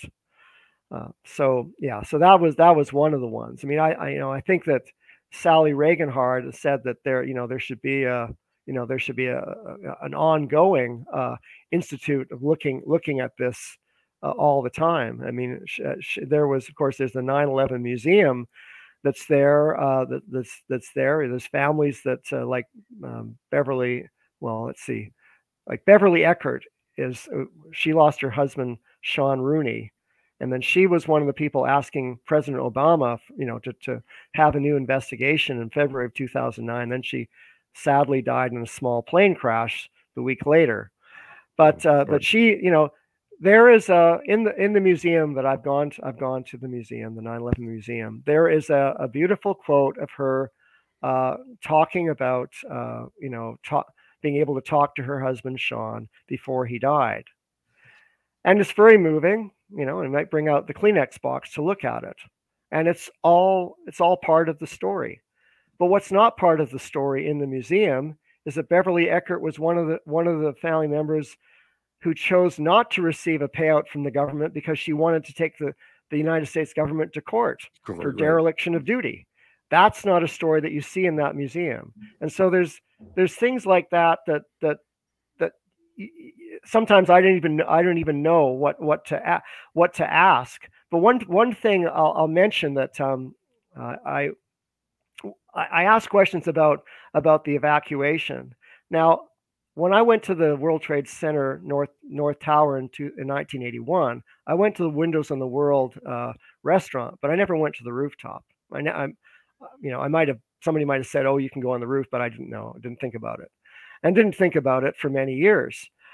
There's a question the families ask about why were the rooftop doors locked and why was there not evacuation from with helicopters. The same helicopter detachment of the Brooklyn police was ready and willing to take people away on the rooftops for the certified heli spot that they have to go through regulations with the city of New York to get a certified heli spot on both rooftops of those towers. They took people away, 56 or so away in 1993 after the truck bomb on the North Tower. Right. So you have Port Authority officials saying, well, the rooftop doors were locked because we didn't want people committing suicide. Now, I know that Patty Casaza... pre-September 11th, that's the reason why it was locked? Or on September 11th? On September 11th. I'm going to give you the whole story in a minute, but it's like on September 11th, they're saying, a day or two later, well, the reason why we didn't have the rooftop doors were locked for people, in the top floors of the North Tower and the South Tower was because we didn't want people to commit suicide. Now, Patty Casaza's just talked to her husband, John. Her husband, John, is explaining, before he died in the North Tower, that there are colleagues of his who all remember when the North Tower had the truck bomb in the basement, and they're expecting. So they went up. Yeah, so they went up, and so they're trying to do the same thing because, believe me, Patty was certain that her husband, if he'd been able to live, all he wanted to do was get home and see her and give her a big hug. Yeah. So, but here's the story about, well, we're worried about these people being suicidal, so we made sure the doors were locked. And then they come up with this other thing as well. We thought that they might, if we had the doors unlocked, that they would have gotten up onto the rooftop and started vandalizing expensive broadcasting equipment. Oh, come on. So picture this. You have just left the 104th floor of your office. You've gotten into the rooftop. You've gotten through the door that's not locked. You see the waiting helicopter for you to take you down to ground level, and you say to yourself, no, I'm going to go over and kick the shit out of, sorry, pardon my French, but, kick and damage some broadcasting equipment instead of being taken to safety. I mean, it makes no sense at all. And then they were also saying, the people would have tried to do daredevil stunts, like, I don't know, walk on the railing of. And the thing is that here's what makes it even more crazy. I didn't know this because I didn't dig into this because I didn't think to. But thankfully, there was an exhibit. I think it's in one of the towns. I think in the Netherlands. I forget which one. Maybe Amsterdam. But there was an exhibit around 2016-17, and it was an exhibit about the World Trade Center as it was before the collapse. And as it happens, the guy who was putting it together got lots and lots of photos from people who had gone up to the rooftops of these buildings, especially the South Tower, because lo and behold, from April of 1973 until the evening of September 10th, the general public was able to go on an elevator by the hundreds and hundreds, if not thousands, especially in the summertime, pay their $13 US and walk around the rooftop. And you can bet that this was a revenue stream for the World Trade Center and the Port Authority. Sure. And at no point did they require tourists to fill out a mental health form to make sure that they wouldn't commit suicide when they got up on the top of the rooftop. So it's insulting for the families who believe that their loved ones who were above the plane impacts, would have committed suicide, knowing what those who were able to speak to their loved ones said before they died. It's just crazy making. insulting just to our common sense too. So, are they trying to tell us that on September 10th, somebody vandalized a bunch of equipment, daredeviled, and suicide themselves? So they decided to lock it up. No, Bet you that no, never happened. no. I mean, no, no. I mean, there I are there thought. are there are photos of Did one you know when it was gentleman. locked? Was it locked before the impact, or was it locked after the impact? No, well, the doors were locked on the morning of the day of September Right, but 11th. before the attack or after it started? They would have been locked. I don't know Because it would exactly be what. preemptive if it was before. Yeah, probably before. So That's a big question then, because they yeah, had the wherewithal to lock it the day before a normal Tuesday was about to happen, yeah, or a normal Tuesday, and that's and weird. yeah, I mean that's weird. It's weird that bomb sniffing dogs were reported to have been Removed. removed on September 6th. And I, you know, I read through the Are you 503. sure those bomb sniffing dogs weren't trying to commit suicide Yeah, I don't know. for their I don't safety? They had know. to be removed. Maybe there are pet psychiatrists that can talk to those dogs, but Yeah, sorry for the joke, but like, this is yeah, getting crazy. Keep yeah, going. yeah. So I read through the 503 first responder transcripts of their oral testimonies that they gave to their higher ups in the fire department of New York, sometimes with and sometimes not with FBI agents present. And of those 503 who testified, during their testimony, nobody said, "So, did you hear any bombs going off or any grenade?" I mean, nobody's asking that kind of question. But 118 of those first responders who went into those towers to rescue people volunteered that during the course of their rescue operations, they witnessed, encountered, or were thrown across the lobby or across the 33rd the hallway of the 33rd floor, secondary devices, bombs, and so on. And and the families wanted to know about, well, what about this? What about all these reports? Which doesn't. I mean, I deal with this late in my book because the 9/11 Commission didn't deal with it, and and then the New York Times publishes on the 12th of August 2005 these 503 testimonies by first responders. Now, these are not in the print edition; they're simply there online for you to go and look at. Now, I didn't personally know any one of those 503 people, so it's like, well, where do I start? So I just started with the first person with the first letter A as a surname, and went along. And it's hard to know because sometimes the transcript is 8 pages, sometimes 42 pages, sometimes longer, sometimes you have 200 lines that are redacted, sometimes you don't have any redactions. But if there was a real court having an investigation into the collapse of the towers, and if you had 118 first responders of the fire department of New York who had gone in to rescue people on the day of September 11th, and they testified before the stand, and all of them were saying the same thing, that there were bombs going off and so on, then you have to say, well, it looks like there were bombs or secondary devices going off. Now, then you can go and say, well, how could this happen? Is Hmm. this is this are there accomplices to the hijackers? Did Al Qaeda somehow infiltrate security in the World Trade Center and get past the Port Authority and Did they somehow become a plant? tenant on certain Yeah. floors? Well, Like a whole bunch of questions. I mentioned this to one of the people when I was writing the book, and they said, well, maybe there were people involved in Al Qaeda who were masquerading as caterers and put grenades inside of large chocolate cakes. And I said, well, if that's a question you have, I guess they'd have to look at it. But in any event, or are there people who are?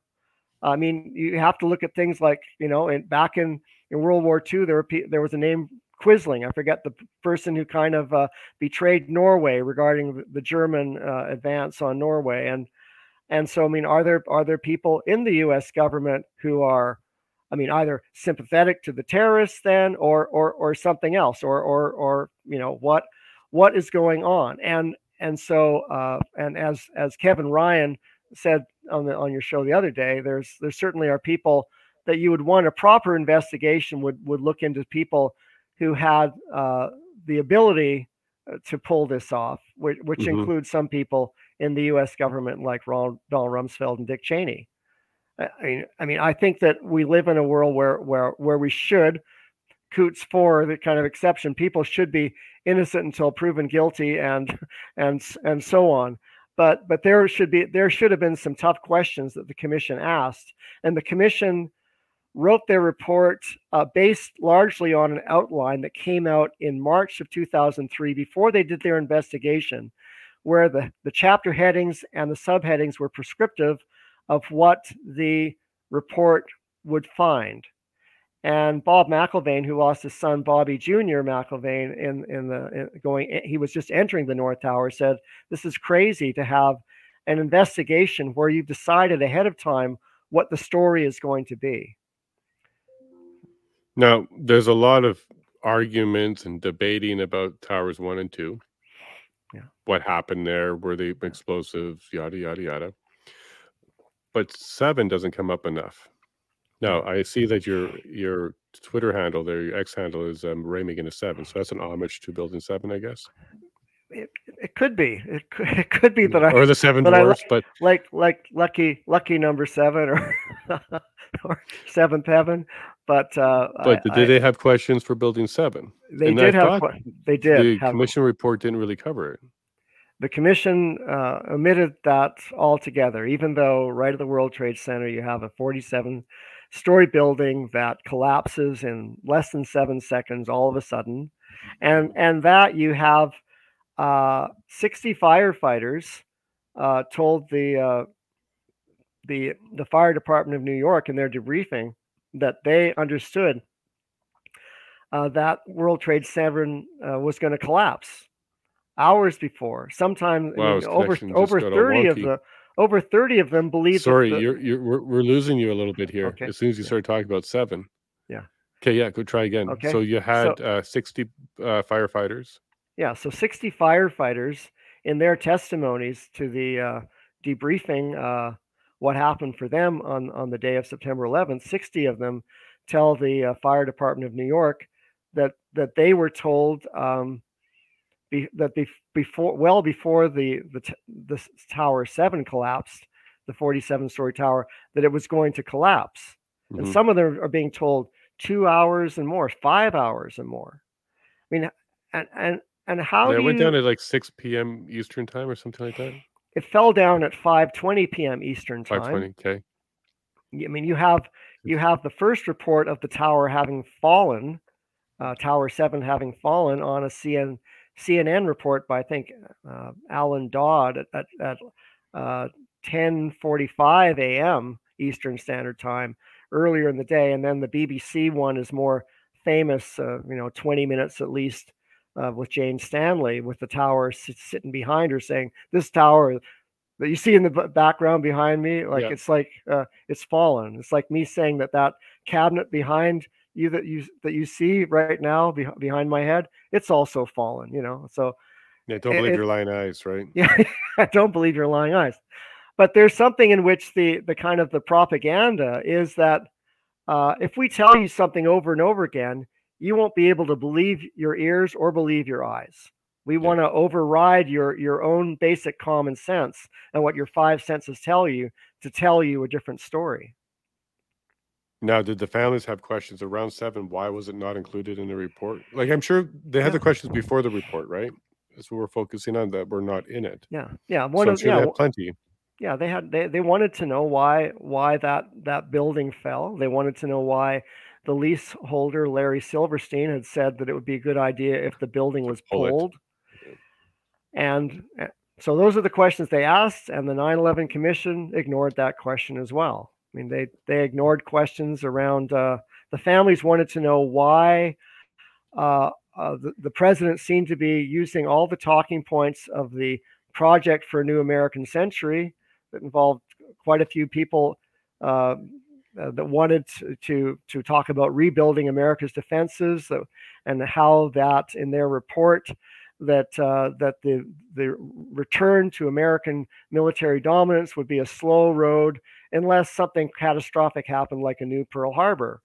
And Beverly Eckert, whose husband Sean Rooney died, said that she would have liked uh, the commission to ask Dick Cheney and Donald Rumsfeld and others who were in the cabinet, the Bush cabinet, why they thought it would be a good thing for a new catastrophic event like a new Pearl Harbor, which is kind of like what happened on September 11th, to happen. Why would you want that to be a good thing or think it would be a good thing?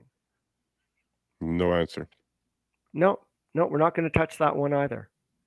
Not But even from him or somebody else at the same time. no, but that's a really nice plaid shirt you've got there, Jason. Thank you.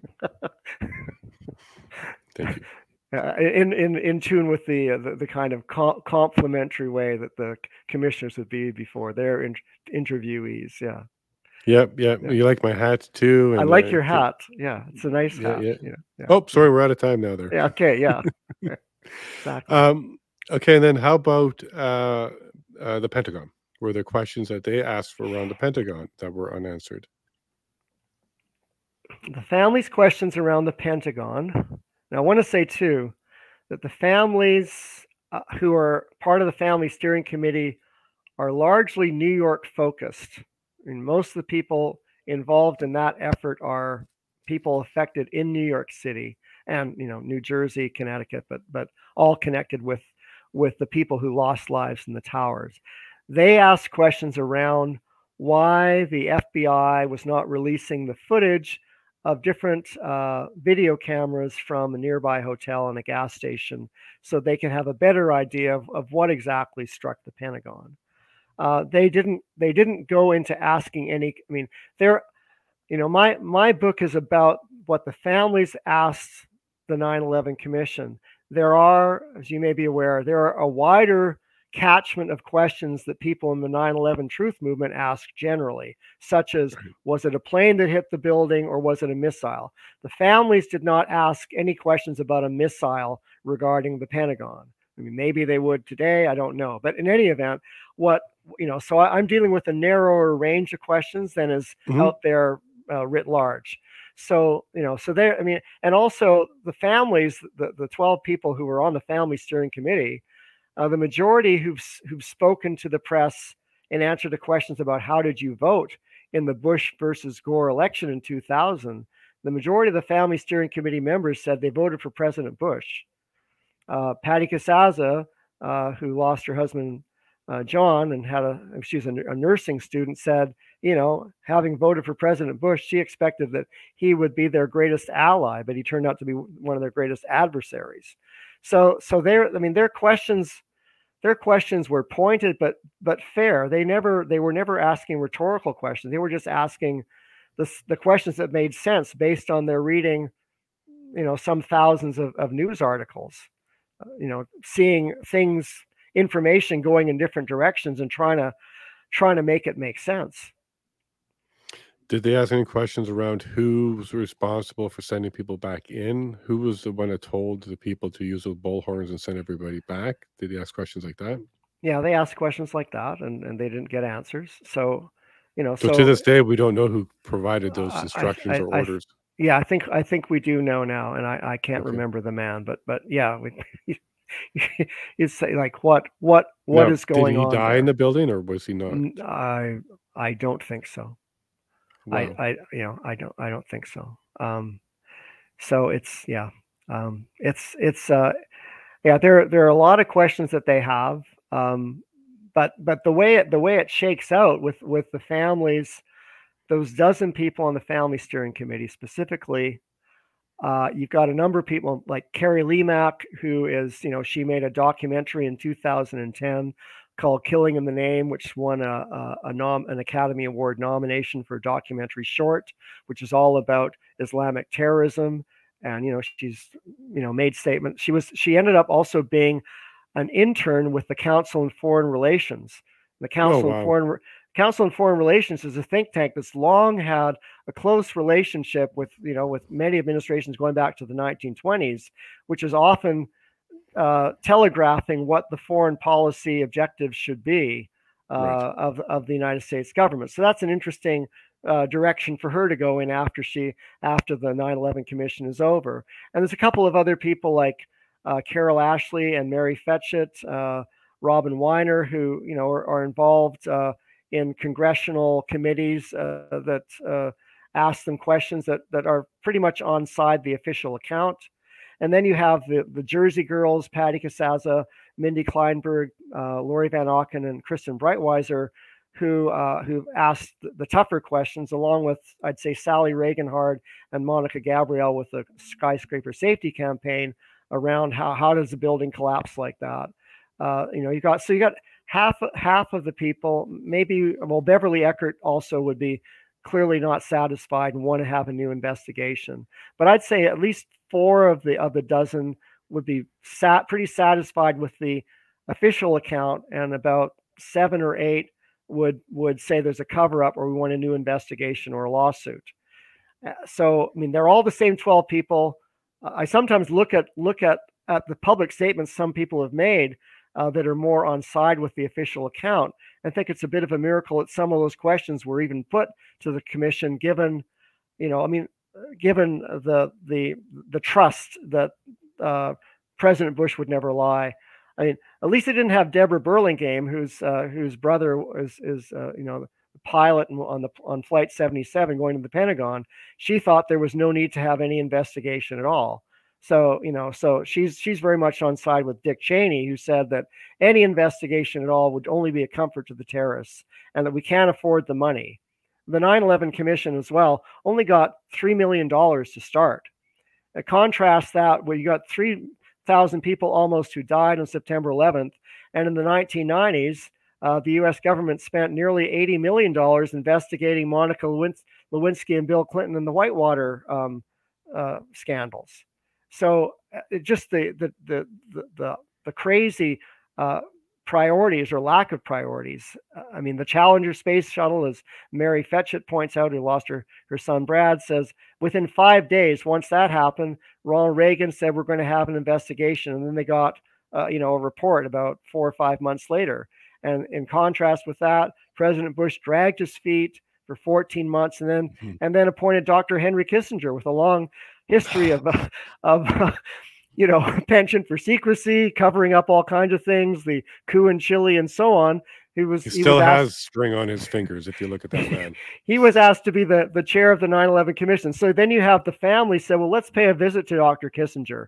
And he has them come into the Family Steering Committee members go into Dr. Kissinger's apartment office in early December of 2001 or 2002, I mean.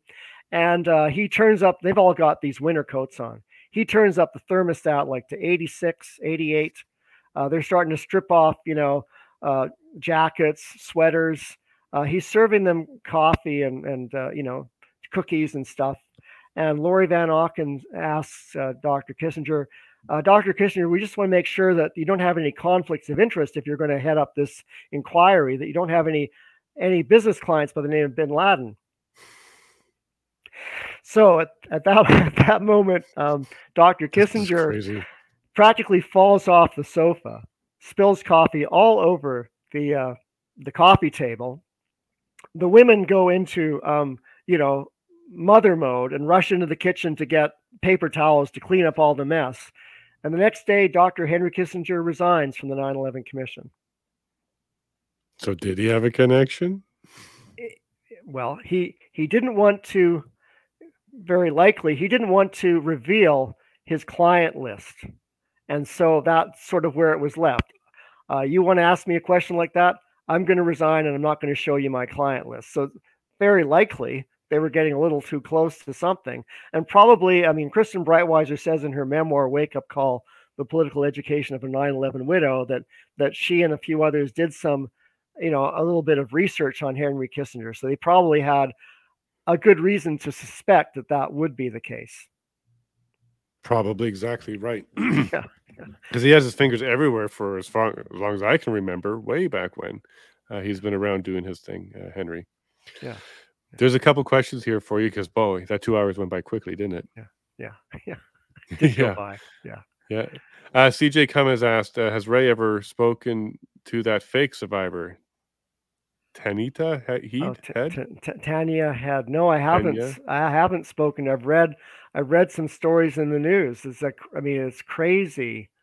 someone going around representing themselves as somebody who is a survivor who never was involved in that event at all. It's and I think it's a reminder that when I or anyone else is writing about this story, I have to be careful and say, well, how do I know that source is trustworthy?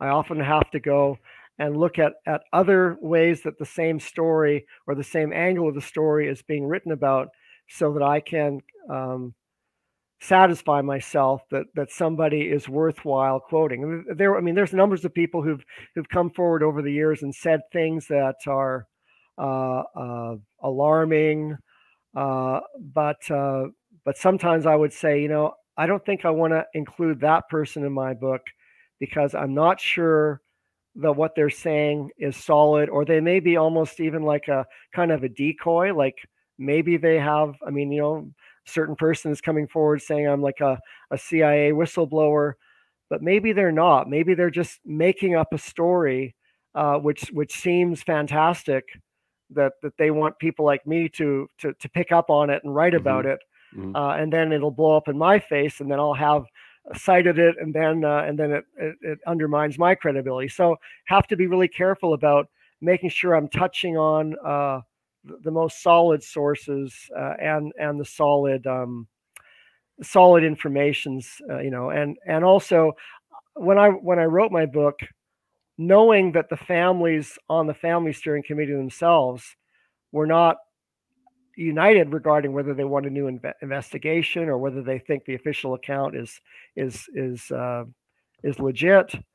I had to write, a conclusion that leaves people to make up their own mind and say, well, here's what these people think, and here's what those people think, and they're in different places. I mean, there's a number of people that are like Bob. I talked to Bob McIlvaine, 100% certain that the U.S. government was principally involved, and then people like the Jersey Girls, they're primarily concerned about Saudi involvement and Mm-hmm. complicity.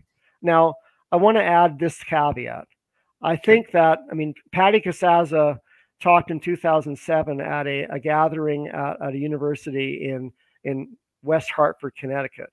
And she talked about how she still doesn't know, hasn't come to terms with who really was involved in the attacks, or who really perpetrated the attacks. She thinks of the hijackers as patsies, Right. like Lee Harvey Oswald was a patsy. And I think that for the families who may have darker suspicions around U.S. complicity, for those who also want to have an investigation with foreign nationals or foreign governments, they can't afford very much to say anything about what they wonder about the United States' role in the attacks, if there's a role, because if they do that, they're probably going to be taken to the cleaners by the press, and then any lawsuit against the Saudis or the United Arab Emirates or whatever is going to be, it'll just not have a chance. So it's a kind of a dance they have to do regarding their private thoughts, and then what they say to the press themselves. You've blown my mind. I'm digesting a bunch of things right now. It's pretty incredible. I have one last question for you, and then I'll let you get back to your evening. So Ashley Taylor, 89. Hi, Ashley. Nice to see you again. Does Jason know about the story of Pat Tillman? Great documentary about him, his family's fight for truth, and how the Bush admin behaved in the wake of 9/11. Ashley, I've never heard this story, but I'm going to pass it to Ray here. Do you know who this person is? Pat Tillman? Pat Tillman, I believe, was a football player in the NFL, I think.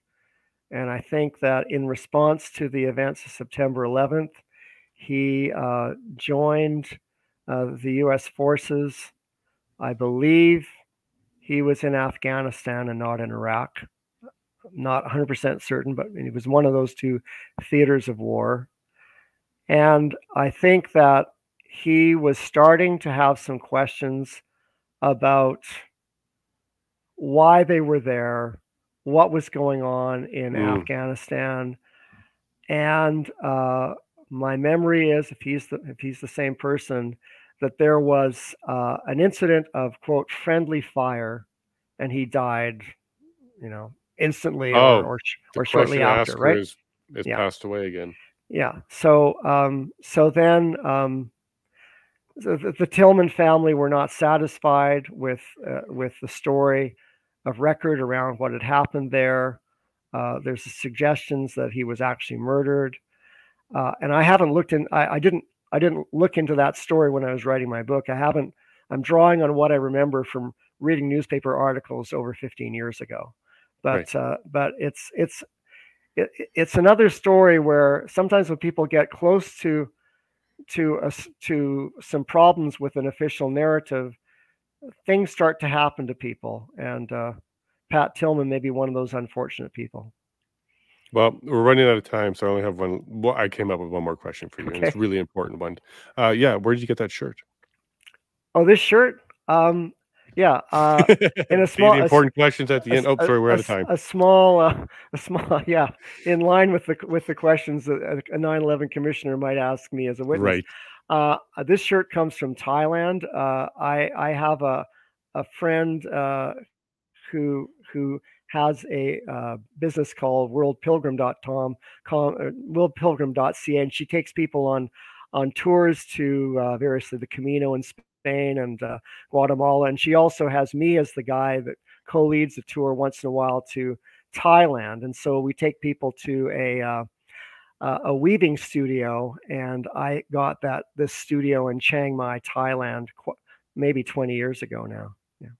I lucked out that there's an actual story behind that shirt. Yeah. That's pretty incredible.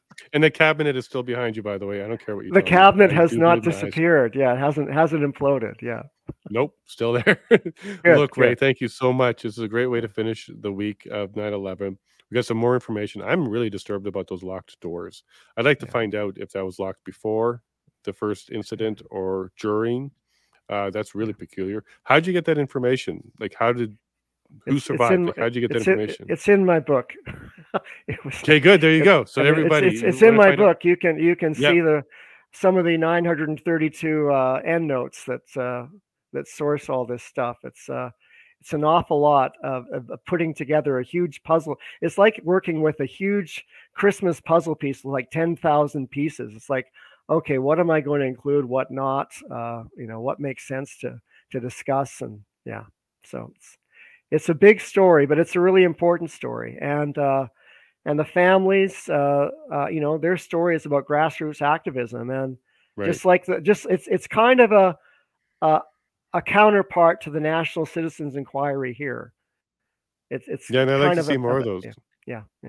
Yeah, and I think we need to support this one. We need to get the word out.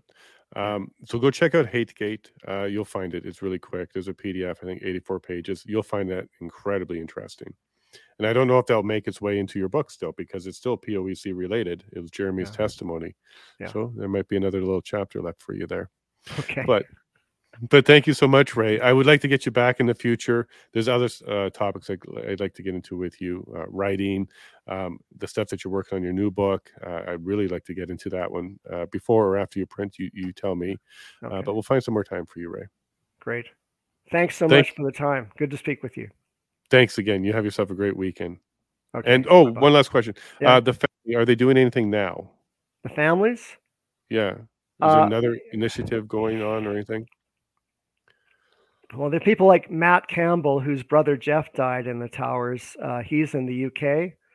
They had an initiative to get a new inquest into how he died. And the judge in London just recently this summer said, no, we're not going to look into that again, even though I think that they know that Jeff Campbell is not in one piece and many pieces of him are missing. And from the force of explosions, whatever. The families, there's families proceeding with looking into questions around the towers. There's a Bobby McIlvaine Act before Congress, but few members of Congress want to touch reinvestigating 9/11 because they think it will ruin their careers. So it's time to just leave it alone for a bit. It sounds like. Yeah. Okay. Well, thank you very much, Ray. That was very enlightening, and my brain is hurting. Yeah. It's a lot of information that went up there this week. Yeah. Well, And so I'll thank stay out you. of small planes for the next little bit. Yeah. Just go for a walk with a friend. Yeah, and what are you watching on TV tonight? I don't know. I might watch an old movie. My mother's 91. She's gonna come over, so she likes watching movies from the 40s, 50s, 60s. Back The good then old when days. the good old days, which I kind of long for sometimes. I wish that all that my biggest concern was whether or not I've learned how to do the hustle or the bump or the twist or the mashed potatoes, but those days seem to be gone.